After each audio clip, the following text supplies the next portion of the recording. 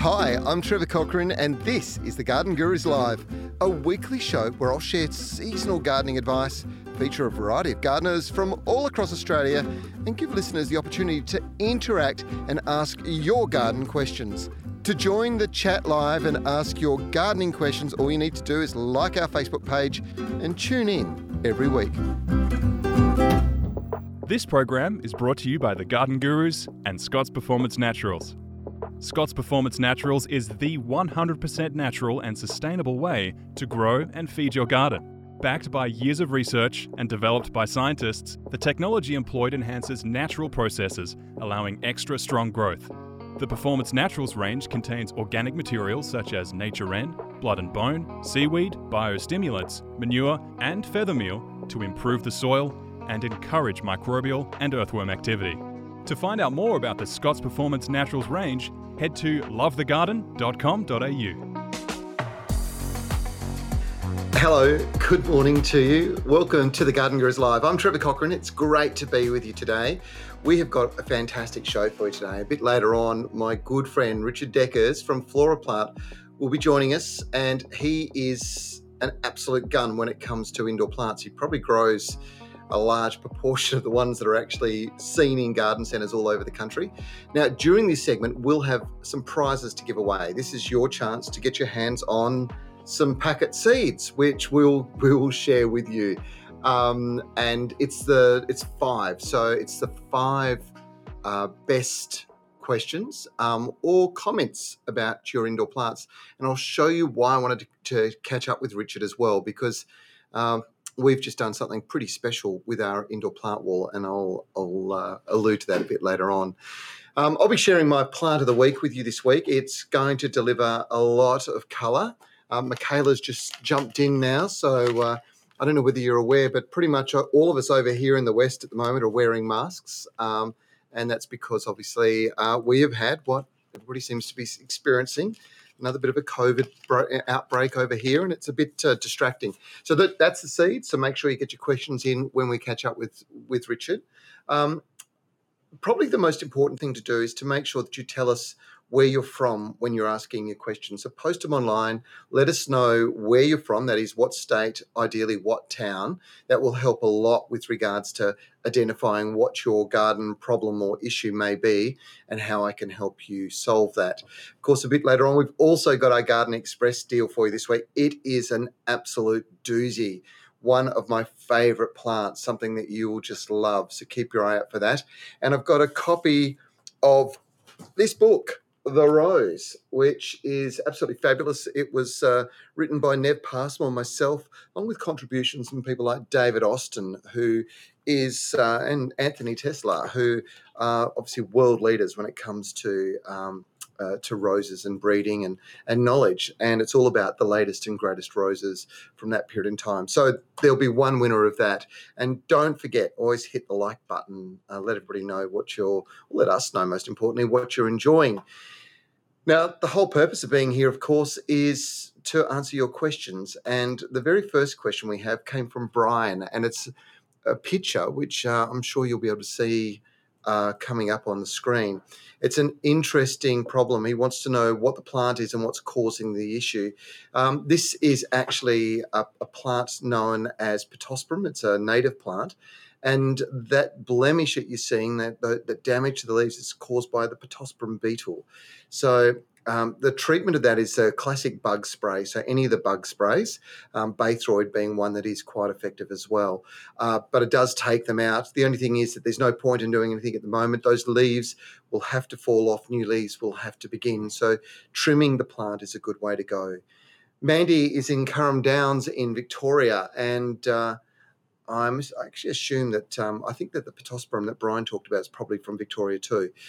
Mandy is in Currum Downs, and where's the best place to plant a camellia in your garden? Well, I can just show you. I've been in my garden this morning. This was my plant of the week. I'll talk to you about it a bit later on. They don't have a big root system. That's the first thing you should be aware of. They take a while to establish, but they do have a fairly solid root system around the outside. So it's best not to have competition around the outside of your camellias.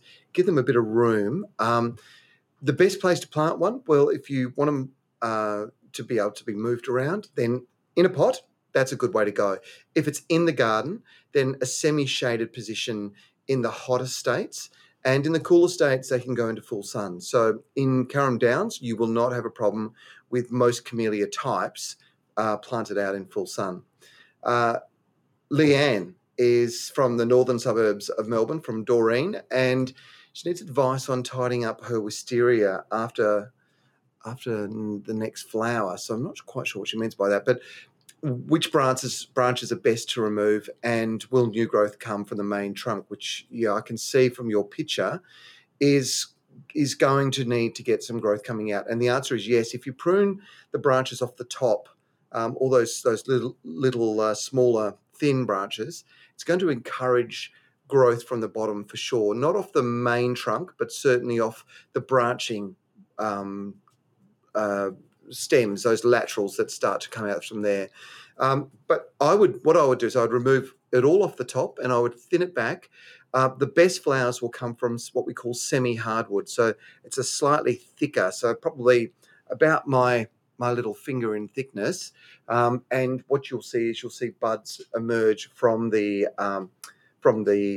growth buds will emerge from the nodes on that, where the leaves and everything else will grow later on. So trim it back down, keep it to probably just looking at that plant, I would say you probably want to take about 20% of the wood off, and just keep it sort of pulled back. So don't let it grow too much. Best time to prune wisterias is actually in the summer. So after they've finished flowering, give them a prune again in the early summer, and it'll stimulate some more growth and more flowering. I hope that helps, Leanne. I know I sort of stumbled through that one a little bit. But Jill, we're not sure where you're from, but you've got an Abyssinian banana.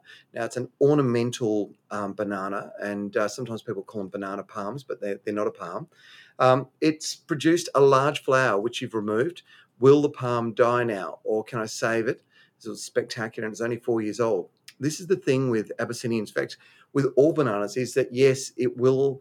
unfortunately, once it's flowered, it will die back. That main trunk will die off, but it will produce some suckers around the base, and that's your new plant. So don't be worried about that. You've taken the flower off. It'll probably keep the plant looking a bit more healthy for a while, but eventually it will die back, and that's when those suckers will start to emerge from the bottom. And what I would do is I'd remove, if there's 4 of them, I'd remove 2 and just leave 2, so you end up with 2 nice big plants.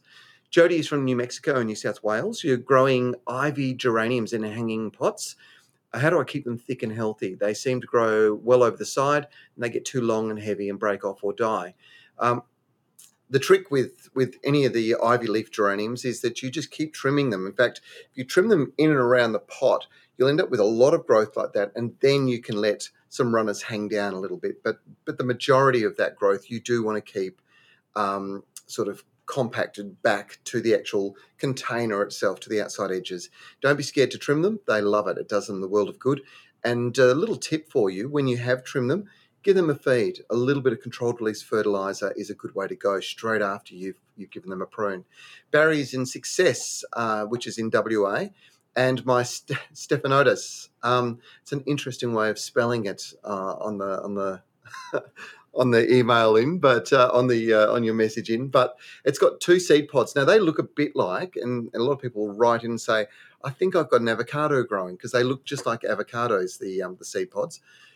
One is still growing. The other one's half the size of the growing one. The smaller one has just dried up and opened. My question is, the seeds are flat and wrinkled. Is this normal, or are they immature? And the answer is, nope, they're meant to be flat and wrinkled. And basically, as long as they're dry, they can be replanted and you'll end up with more. Tan is in Melbourne. Hello, Tan. I'd like to know if anyone has solutions to revive your mandarin tree. Now, we can see the picture of the mandarin tree. And Tan, I had this happen with an orange tree a couple of years ago. Unfortunately, there is nothing going to bring that tree back. That is, it's game over for that. What's caused it is the interesting thing, and sometimes it's a collar rot in around the base of the trunk at soil level, and it's a very important lesson to make sure that we keep soil pulled away from the base of the trunk of trees, because if you get collar rot, it eats through the cambium layer and effectively it's starved off the whole tree. And that is exactly what it appears like, a root rot of some sort or a collar rot. So I would take that out. I wouldn't plant another tree in the exact same spot, but probably a metre or two on either side. You should be fine. But that tree's got to go, I'm afraid, Tan. It is dead. Keith is from Moorebank in New South Wales. Hello, Keith. You've got a bay leaf tree and you've got, small round brown spots on the leaves. And you're not sure what they are. Is there something you can use to get rid of them? The answer is it is scale, and it's quite common with bay leaf. And the best way to get rid of it is to use a horticultural oil. So eco oil, white oil, any of those will do the job for you. Carolyn is in Sutherland in New South Wales. Gee, we've got some questions flying through. We've got Richard Deckers coming up very soon, so we'll be chatting to him. But I'll answer a couple more questions for you. Carolyn is in Sutherland, New South Wales. Lots of marigolds, and you'd like to save the seed. Can I reuse it now, or do I have to store it? Do I also pull the old marigolds up? Well, if the marigolds are dying off, then the answer is yes, it's time to take them out. And that is the time to collect those seed heads, pop them into a paper bag and let them dry out. I'd leave them for a good month in a cool spot. Usually the garden shed's not a bad place. Hang them up so it's nice and airy and there's a bit of air movement going through. Those seeds will then be okay to replant. You do get a bit of variation, so you might find that the plants, when they regrow, are not exactly the same as the ones that you had before.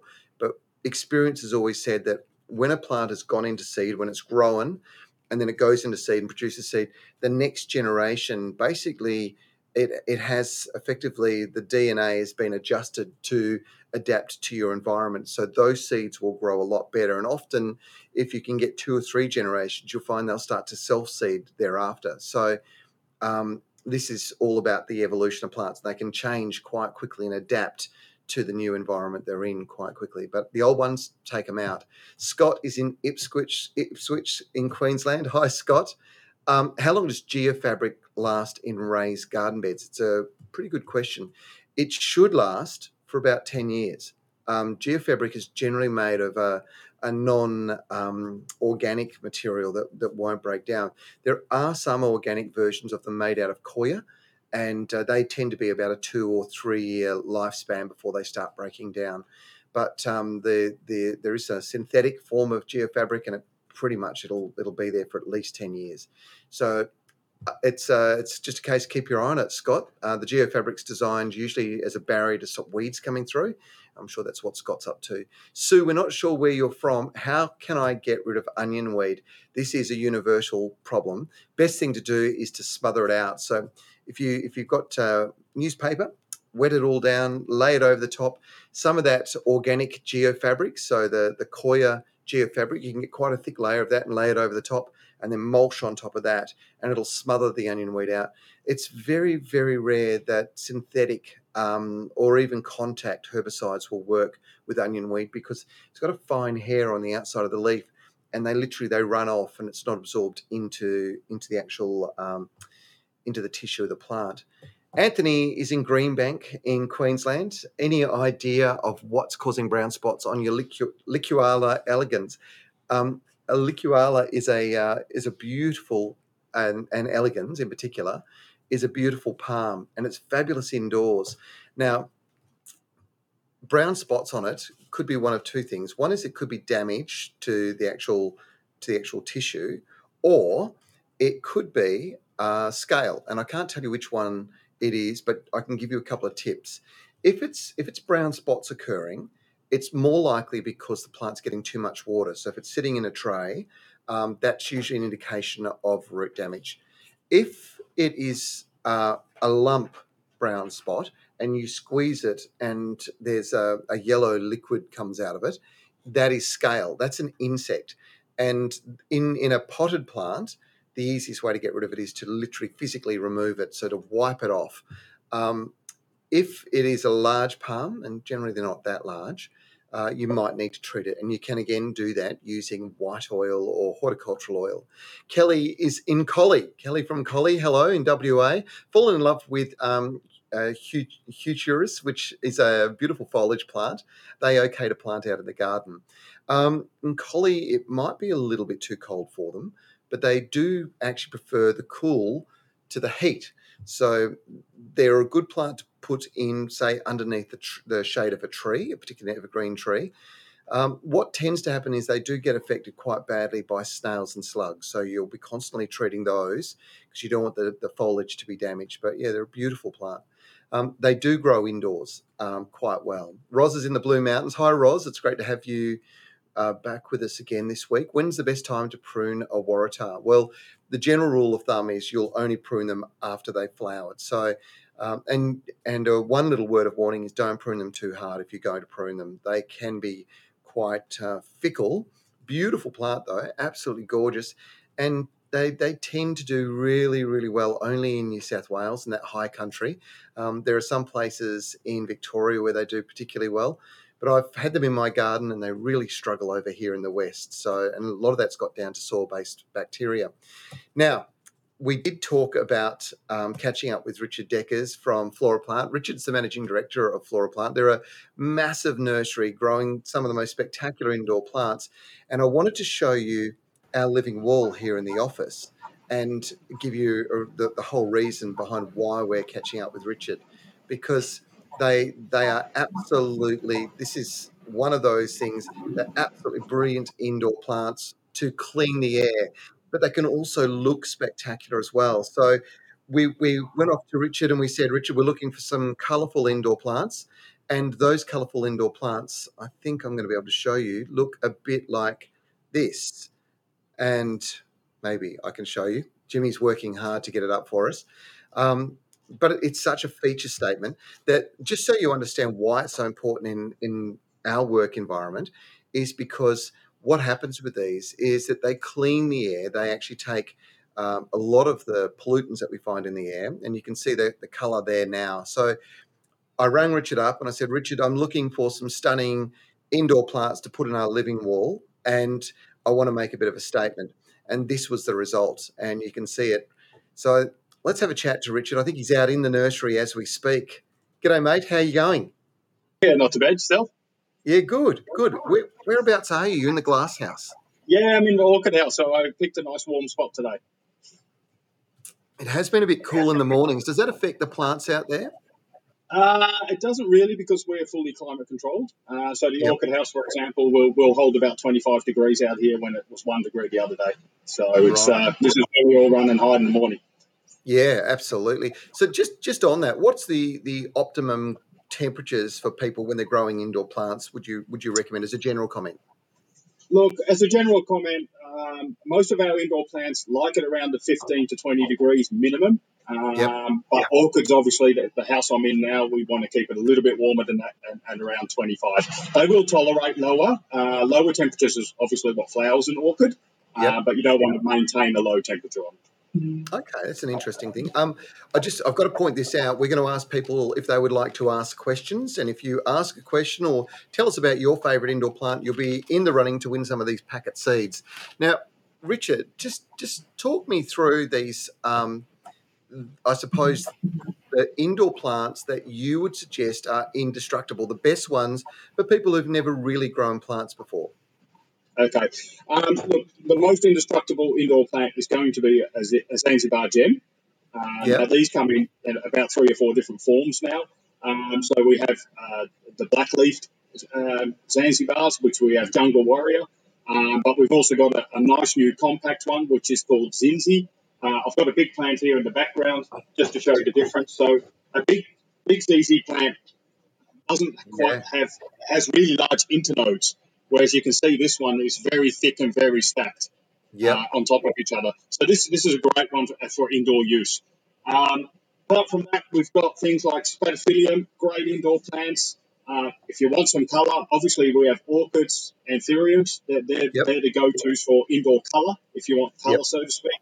And then we go down to things like philodendrons, and then you're starting to look at your variegations. That's what people are chasing, your devil's ivy, your syngoniums and things like that. Okay, all right. One of the things that I've noticed is things like syngoniums in particular, Dieffenbachia, those kinds of plants, they go really well, but if it gets too cold, if they're in a cool spot in the house, or if it's too dark, they can really start to deteriorate quite quickly. So, what's the ideal growing conditions? Let's say we're in winter now, which we are obviously, and we're in a situation where we've got some warmer windows, let's say a north facing window. Is that where those kinds of plants can go? But the ZZ plant, which is almost indestructible, can be down in the darker corner of the house. Is that the trick? Yeah, 100%, 100%. That is the trick. So ZZ plant you can put anywhere, and like you say, this time of year, find that north-facing window, get that warm sun on the plants. The sun's not intense enough to hurt the plant, and they'll thrive there. And not only that, you'll allow the soil to dry as it's heating up the pot. The soil will dry more consistently, which is a lot better for the plant. They carry on when they're sometimes too wet, too long, and too cold. Now, I'm going to ask Jimmy to put some photos up of some of the plants, some close-up photos of our living wall. The plants that you've sent us were really quite stunning in their colour. I think we've got a little bit of a technical issue, Richard. Could I just ask you to connect your link for us, and we'll come back to you. Okay. All right. Thank you. Now, so the indoor plants that we've got in our living wall that Richard sent through, you can have a look here. There's a bunch of them in there, but in particular the orchids, the Phalaenopsis orchids, and these are sort of dwarf forms of them, are just stunning. They really are beautiful. They come in a wide range of colours, whites and pinks predominantly. The ones that I'm really wrapped with at the moment that have really done such a good job are the anthuriums. Now you can see in the far right of screen above the still logo, you'll see that there's some flowers there. They're called the flamingo flower, and they've got those beautiful bright red flowers, but they also come in pinks and whites, and they are just gorgeous. And the last one on the very bottom, these are bromeliads, and bromeliads are also plants that perform exceptionally well and provide you with foliage colour variation. They, for me, have been like one of the great revelations in an indoor environment in a living wall. Living walls, Richard, they seem to have quite a different requirement, I think, to general houseplants in pots as well.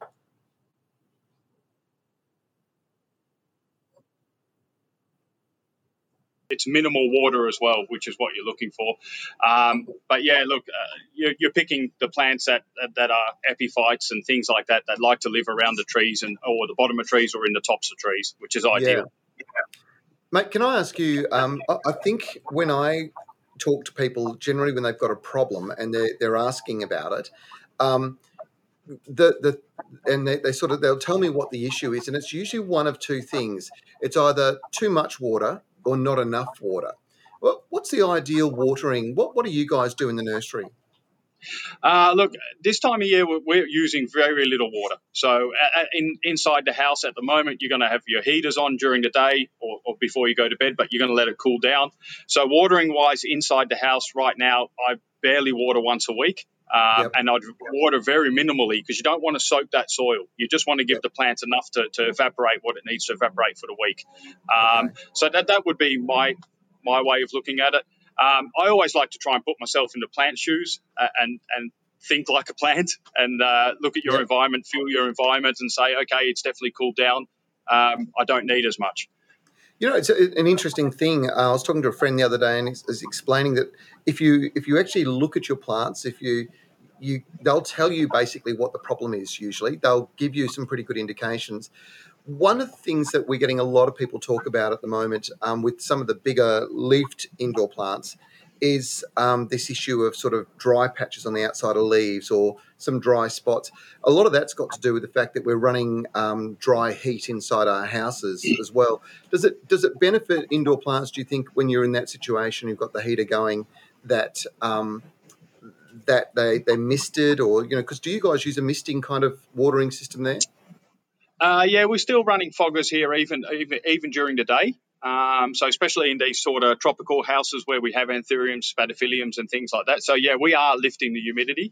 You know, good scenario would be a bathroom this time of year. If it's a north-facing bathroom, even better, because you'll get the humidity off your shower and things like that for those type of plants. But yeah, you will get a little bit of drying of the edges this time of year. Yep. So I'm going to point this out again because we're getting questions coming through now, which is great. And I've got one for you in a second from Liz. But don't forget, folks, ask your question. You're in the running to win some packet seeds. So it's Andrew's basically told us that his favourite indoor plant is mother-in-law's tongue. Scott says he's got a ZZ gem. It's a jungle gem.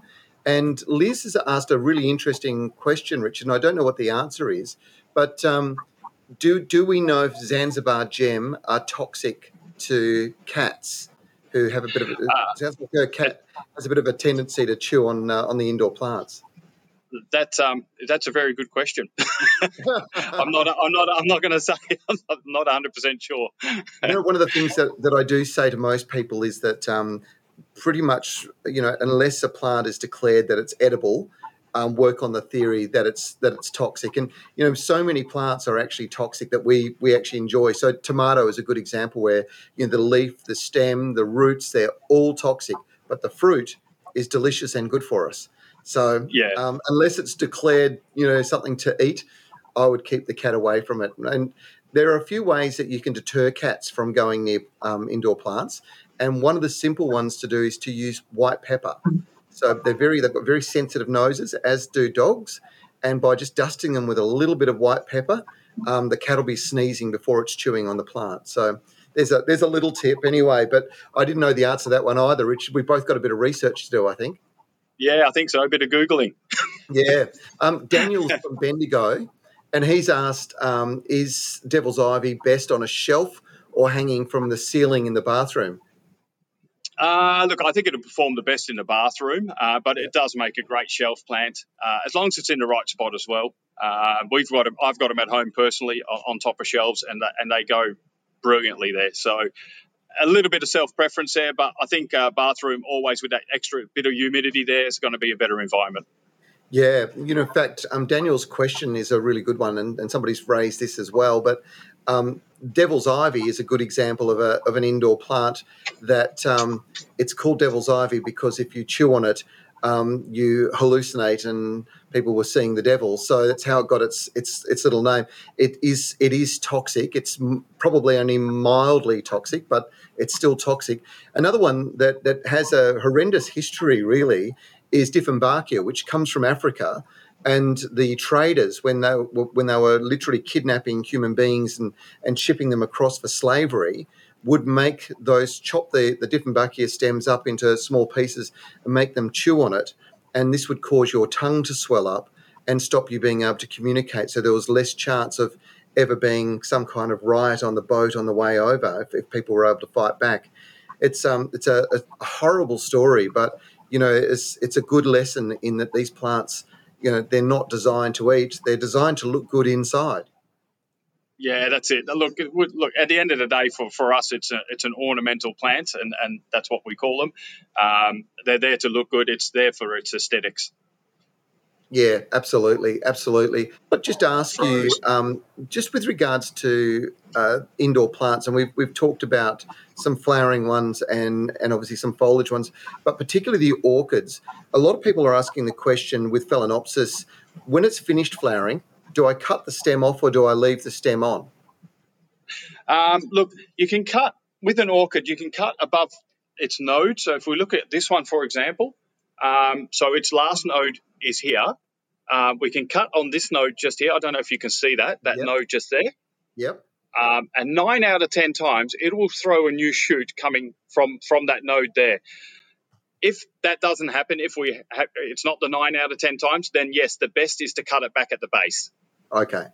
And it'll just produce a new flower next year? What triggers the flower? An orchid needs a winter, so it needs to sit a natural winter. So the best thing in Perth is to actually bring it outside for June, July. Keep it under the patio. Obviously, you don't want frost and you don't want rain and that sort of thing. So up against the wall, under the patio, 8 weeks outside in winter, and you will see a new eye come from the bottom. And then bring it back in, put it in a nice northern-facing window where it's nice and warm, and that stem will rise up and you'll get a nice flower like this. That's brilliant, mate. Look, thanks very much. I've got my mate Gary Shannon's tuned in as well. I know he's a massive orchid fan. He's got a house full of them, and he's got a real green thumb as well. So it's good to see we're getting a good mixture of people tuning in today. thanks for joining us. I really appreciate it. I'm going to move on because we're getting lots and lots of questions flowing through from all over the country. But thanks for your time, Richard. Appreciate it. And thanks for the plants for the wall. Yeah, no worries at all. Happy to help. You're a good man. See ya. Cheers, mate. Garden Express are Australia's leading mail-order gardening service, offering a wide range of quality garden products. Each week on the Garden Gurus Live, the team at Garden Express will share a weekly offer. So make sure after today's show you jump online and visit their website. All right. Now let's keep moving through and having a bit of a look. Christine's favourites: anthuriums, devil ivies, the silver swords, Swiss cheese plant, the mini monstera, golden pothos, and spathiphyllum. She's got them all inside. This is great, and it's a really good example of some of the diversity of the types of plants you can have. We've still got 1 of 5 packets of seeds. So tell us your favourite indoor plant. Tell us why you love it, and you'll be our winner. And I know Michaela's got that list of people there for us. So we've just about given away all the packet seeds. Daniel is from Bendigo and he's tuning into us from YouTube. G'day, Daniel. You've got baby snails eating your lemon tree leaves. Is there something you can spray on the trees to remove the snails? Look, any of the copper-based sprays will knock snails back. They're mollusks and they've got no tolerance to copper at all. So that's probably my simplest thing. There is a spray for the little tiny coastal snails called Mesurol. It's something you can use. It is a toxic chemical, so please be careful when you're applying it. You would only really do it if you are in real dire straits, but if you've got them to the point where they're chewing on lemons leaves, that's pretty bad. So maybe try the copper spray first, and then if you need to go to Mesurol, you can. Remember, hit the like button, folks, if you like what we're doing. Benjamin is from Newcastle. He's tuning in again on YouTube. So we're getting a few coming through on YouTube. When's the best time of the year to do layering on plants? Now, layering is a really interesting way to propagate plants. And when we talk about layering, we're talking about damaging the bark on a stem, wrapping it with peat, and then wrapping it around the outside with plastic and sealing it on either side. And what will happen is from where the damage was done on the bark, if you've covered it completely and it's dark, you'll start seeing roots emerge. So it'll what they call callus, and then roots will emerge from the callus. And what that means is that if you let them fill all the peat up with root system, you can cut that branch off, take the plastic away and plant the new root system straight into the soil, and you've got yourself a brand new plant. The thing with it is that you can pretty much do it any time of the year, but there are some plants that are more responsive in the growing season. So any of the tropical plants, you're thinking of things like ficus or there's a lot of people doing things at the moment with fiddle-leaf figs and things like that. That's when you would do it. But during the winter, some of the cooler climate plants, things like citrus, if you wanted to try with citrus, some of the things like rhododendrons, camellias, azaleas will all do well if you do it this time of the year. So I hope that helps you. Dorothy, I'm not sure where you're from, Dorothy, but you're looking for some tips on how to prune a miniature persimmon. Well, unless you need to reduce the size of the plant, I wouldn't reduce the persimmon's branches. I would leave it. I think it's one of those plants, if it's a dwarf, if it's miniature, it will stay nice and compact and you'd only prune it to shape. Andrew, could you give me some tips on taking care of kangaroo paws? Well, right at the moment, Andrew, your kangaroo paws should be booming away. This is the time when they really do well. So you should see them growing. If you're not seeing good growth, you're not seeing emergence of flower buds about now's the time to feed them with a controlled release fertilizer. So you don't want something that's going to release too fast. You just want a steady controlled release. So Osmocote is always a good thing to go to. Aruni is an apple cross. I've been adding coffee grounds to my veggie patch and pot plants. Is it not good for certain plants? The answer is coffee grounds, as a general comment, are just a soil amendment. They're actually very, very good.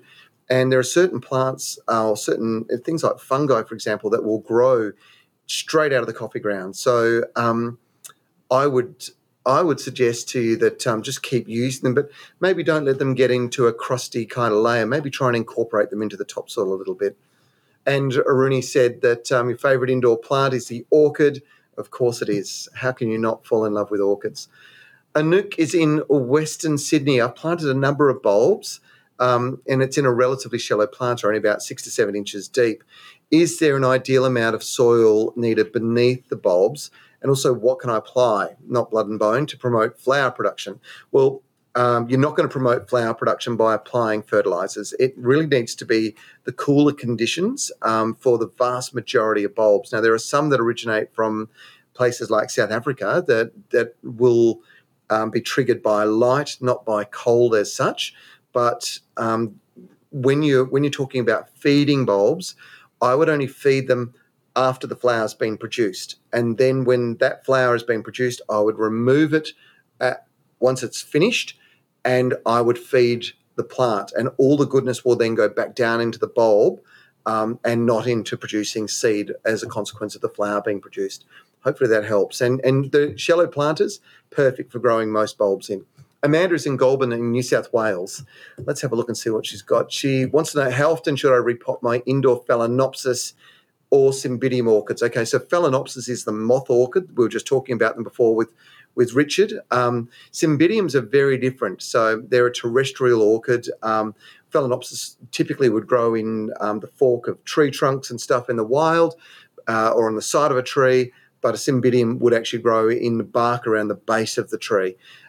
So with Phalaenopsis, you could repot them pretty much at any time, to be quite honest. But using a good potting mix for orchid plants and doing it after it's finished flowering is the ideal scenario. Cymbidiums is the same. So basically, you split your Cymbidium bulbs up. When they've completed flowering, you repot them. So usually that's September, October, and they will start growing through the warmer months. And then in February, with Cymbidiums, what triggers the flowering is light. So you need to move them out towards the end of February into a really bright position, leave them out in that position probably all the way through to the end of March, and then bring them back in, and you will find that they are that they're going to produce bulbs. You'll see new stems coming from the little pseudo bulbs at the base, and those new stems are going to be flowers. Kelly is in Collie. Hello, Kelly.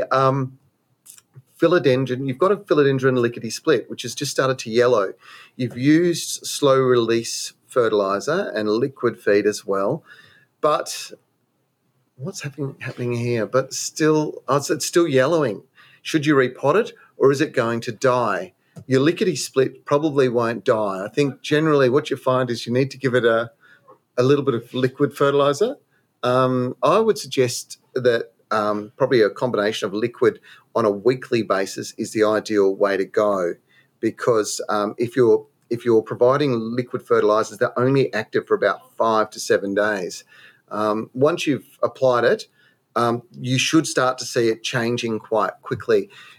I'd be looking for one of those sort of something like Thrive that's a lot higher nitrogen, because lickety split really loves like nitrogen, so the greening elements. It really does. That particular philodendron lickety split does really love that a lot. So yeah. Okay, so what should we do next? I reckon we should go to the Garden Express offer of the week. I'm pretty excited about this one. And the reason is that in my garden, under the shade of trees, I can grow peony roses. And they have got this amazing deal on tree peonies. Now, if you don't know peonies, it's not a rose as such. It is actually a woody shrub, and there's a perennial form of it and a tree form. This is the tree form.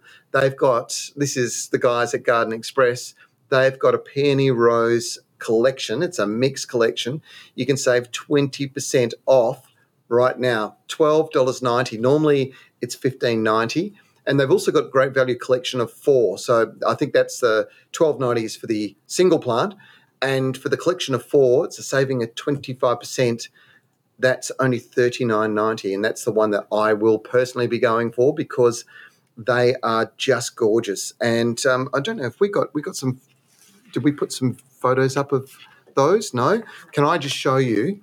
That's what we're talking about. That's what the flowers are like. They are just stunning, and they're fragrant. And this is a plant that is a real collector's item. They can live for a long period of time. My recommendation is you get the 4. $39.90. That's 25% off. They're regularly $53.20.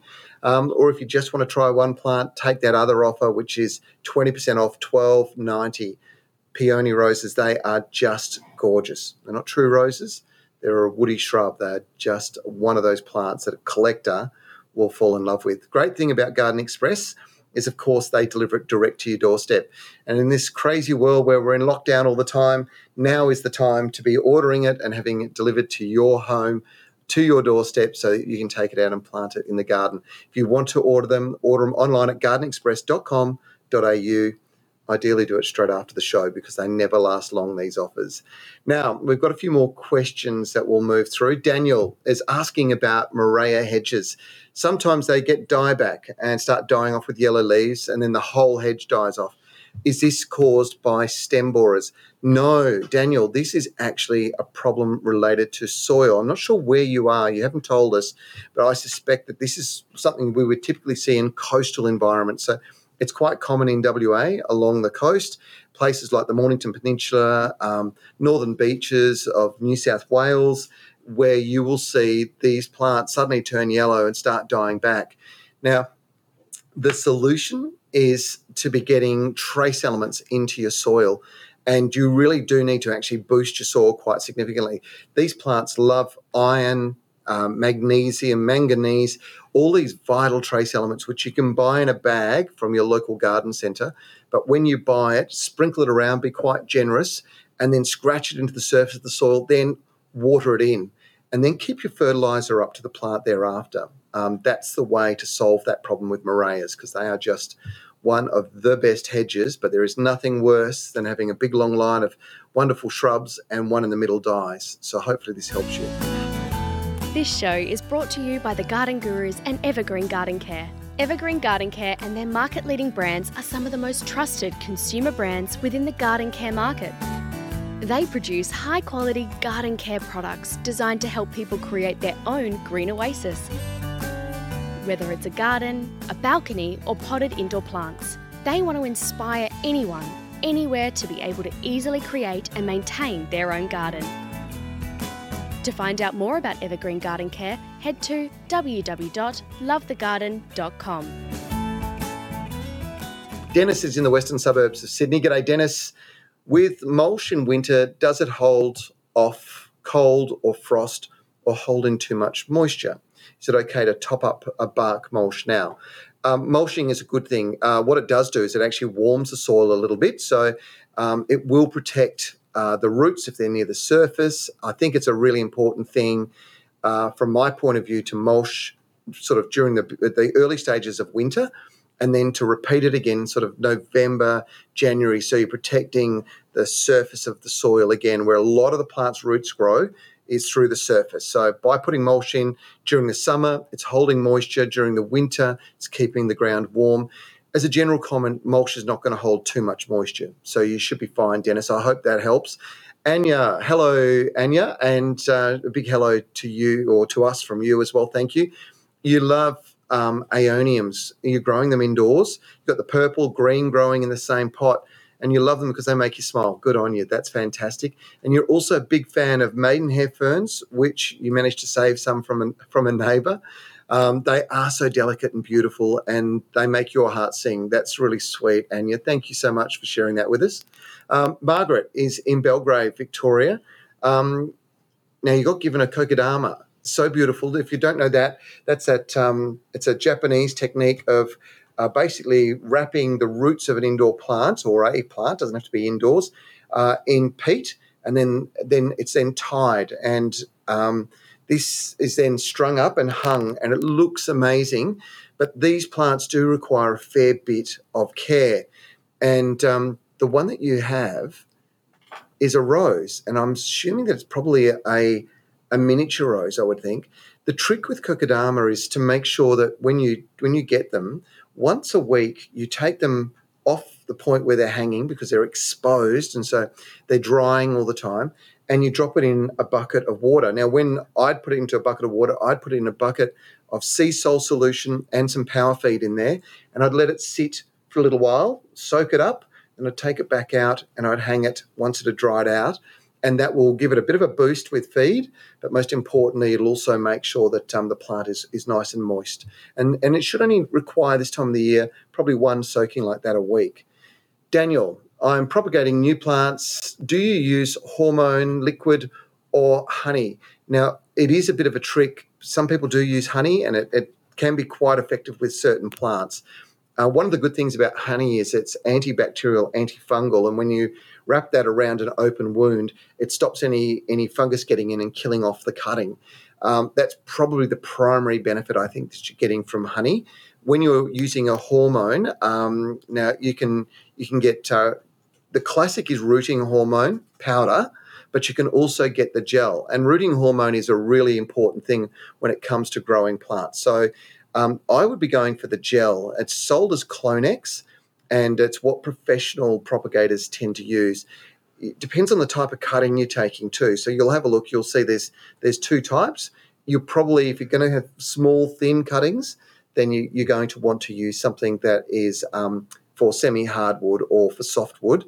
Or if you're going to go for something that's quite thick, like a big, thick stem, and that would be things like, at the moment, hydrangeas is a good example of something you grow like that.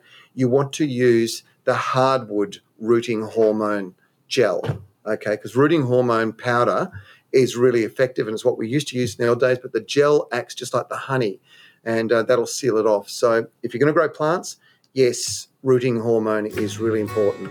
This podcast is brought to you by Stihl and Evergreen Garden Care. Stihl is Australia's most trusted brand of garden power tools, backed by 95 years of German engineering excellence. To get your hands on their range, visit your local Stihl dealer today or visit stihl.com.au. Okay, my plant of the week. I wanted to show these to you because they've come out of my garden and I'm pretty proud of them. This is Camellia. This is a Camellia japonica. Now, have a look at those flowers. Aren't they just gorgeous? And the shrub is absolutely smothered in them.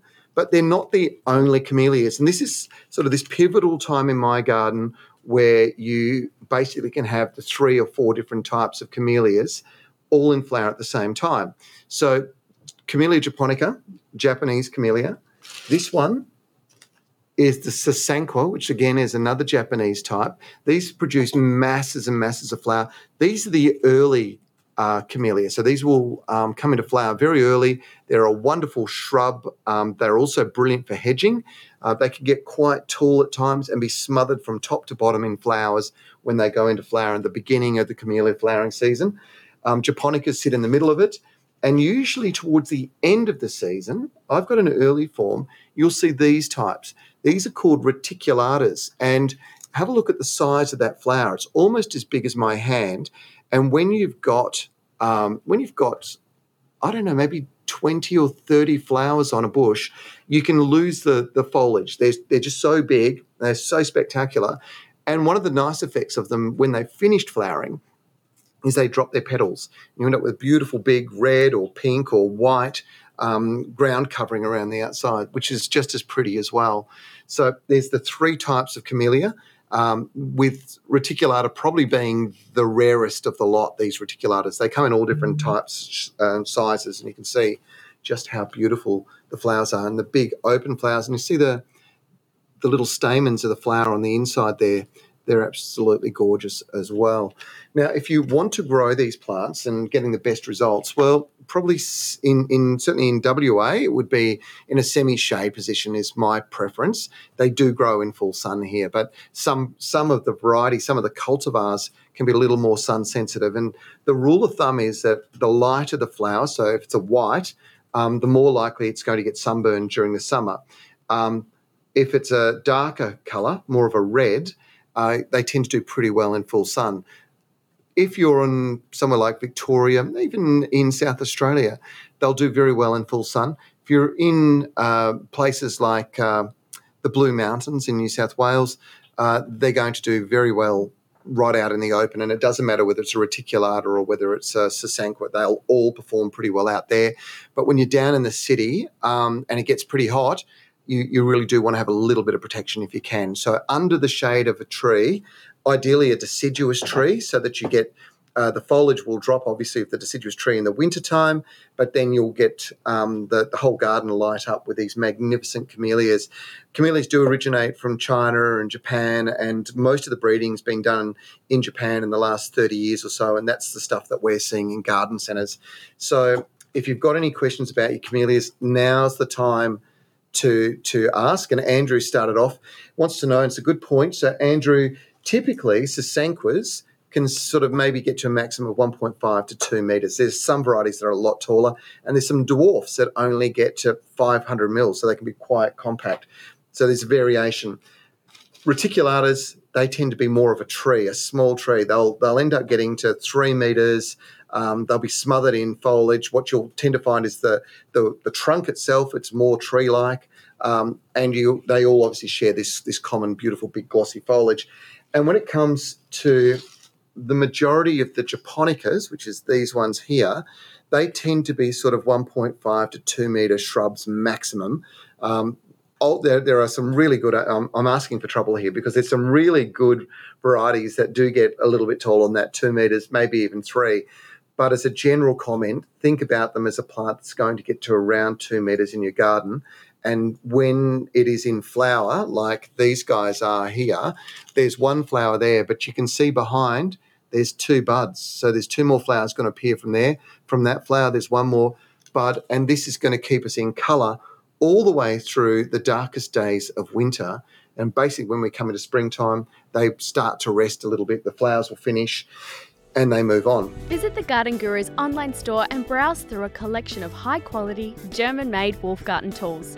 You'll also find a range of books with information to help create and maintain a beautiful garden. You can also access the online store on the Garden Guru's Facebook page. So, how's that? Let's see if we've got any other questions. Remember, give us a like if you like what you're seeing today.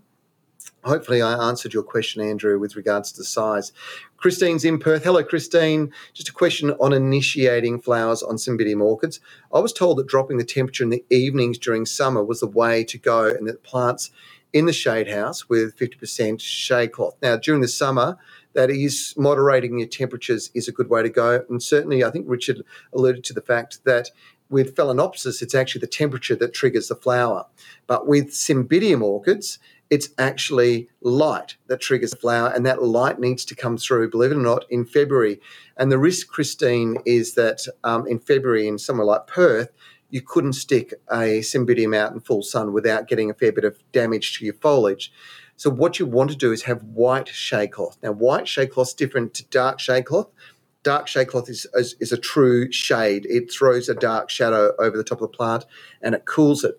But white reflects light and reflects light and heat off back out, but it also disperses it more evenly down in around the base of the plant, which is encouraging a wider, bushier growth and a more compact flower stem. So you still get nice flowers, coming out, but they're not quite as long as they might be in a dark shaded position. And sometimes if it's too dark, your Cymbidiums will produce lots of growth, but no flowers. Hopefully that answers that. Anouk has shared his favourite indoor plant. After being a black thumb to every other indoor plant, a friend gave me some cuttings for devil's ivy, which are thriving in various vases around the house. And, of course, that's the other way to grow them, is in a vase of water. So that's your favourite because it's survived you. Well done, Anouk. That's really, really good. All right. Well, how have we gone? We are, 10:53 over here in the west, nearly midday on the east coast, and nearly 1 o'clock on the east coast, and we have asked a lot of questions. Now, we've chosen 6 winners of those Mr. Fothergill's packet seeds: Anouk, Anya, Aruni, Scott, Andrew, Christine. Thank you so much. And the winner of our book this week, The Rose, is Kelly from Collie in WA. Kelly, thank you so much for making your contribution, and for everybody for joining us again today. It's been an absolute pleasure. I hope you've enjoyed some of the plants we've talked about. Don't forget, if you have not grown peonies before, get your hands on some peony roses. They are beautiful, and the way to do it is to go to gardenexpress.com.au. Now, if you've got any questions, remember you can always ask them on our Facebook page. We will always answer them. love answering them during the show, and we'll be back next week to do it all over again. So if you want to hold your questions to then, don't forget it. Make sure you join us on Channel 9 this Sunday for the last episode. Oh, no. In fact, it's on 9 Life. You will find the last episode of our Explore TV Norfolk Island. Remember, you can also listen back to today's session via a live stream. You can do it from our Facebook page. You can also get previous episodes and this episode from Spotify, Apple Podcasts and Audible. And I'm really looking forward to joining you again next week at 12 p.m. Australian Eastern Standard Time as we answer more of your questions and showcase some more great gardens. Thanks so much for joining us. I'm Trevor Cochrane. Happy gardening. Have a great week. I dig in the ground. The Garden Gurus is back this weekend. Make sure you check out your local TV guide for your local times. I got my hoe, I got my rake, and I'm ready to go.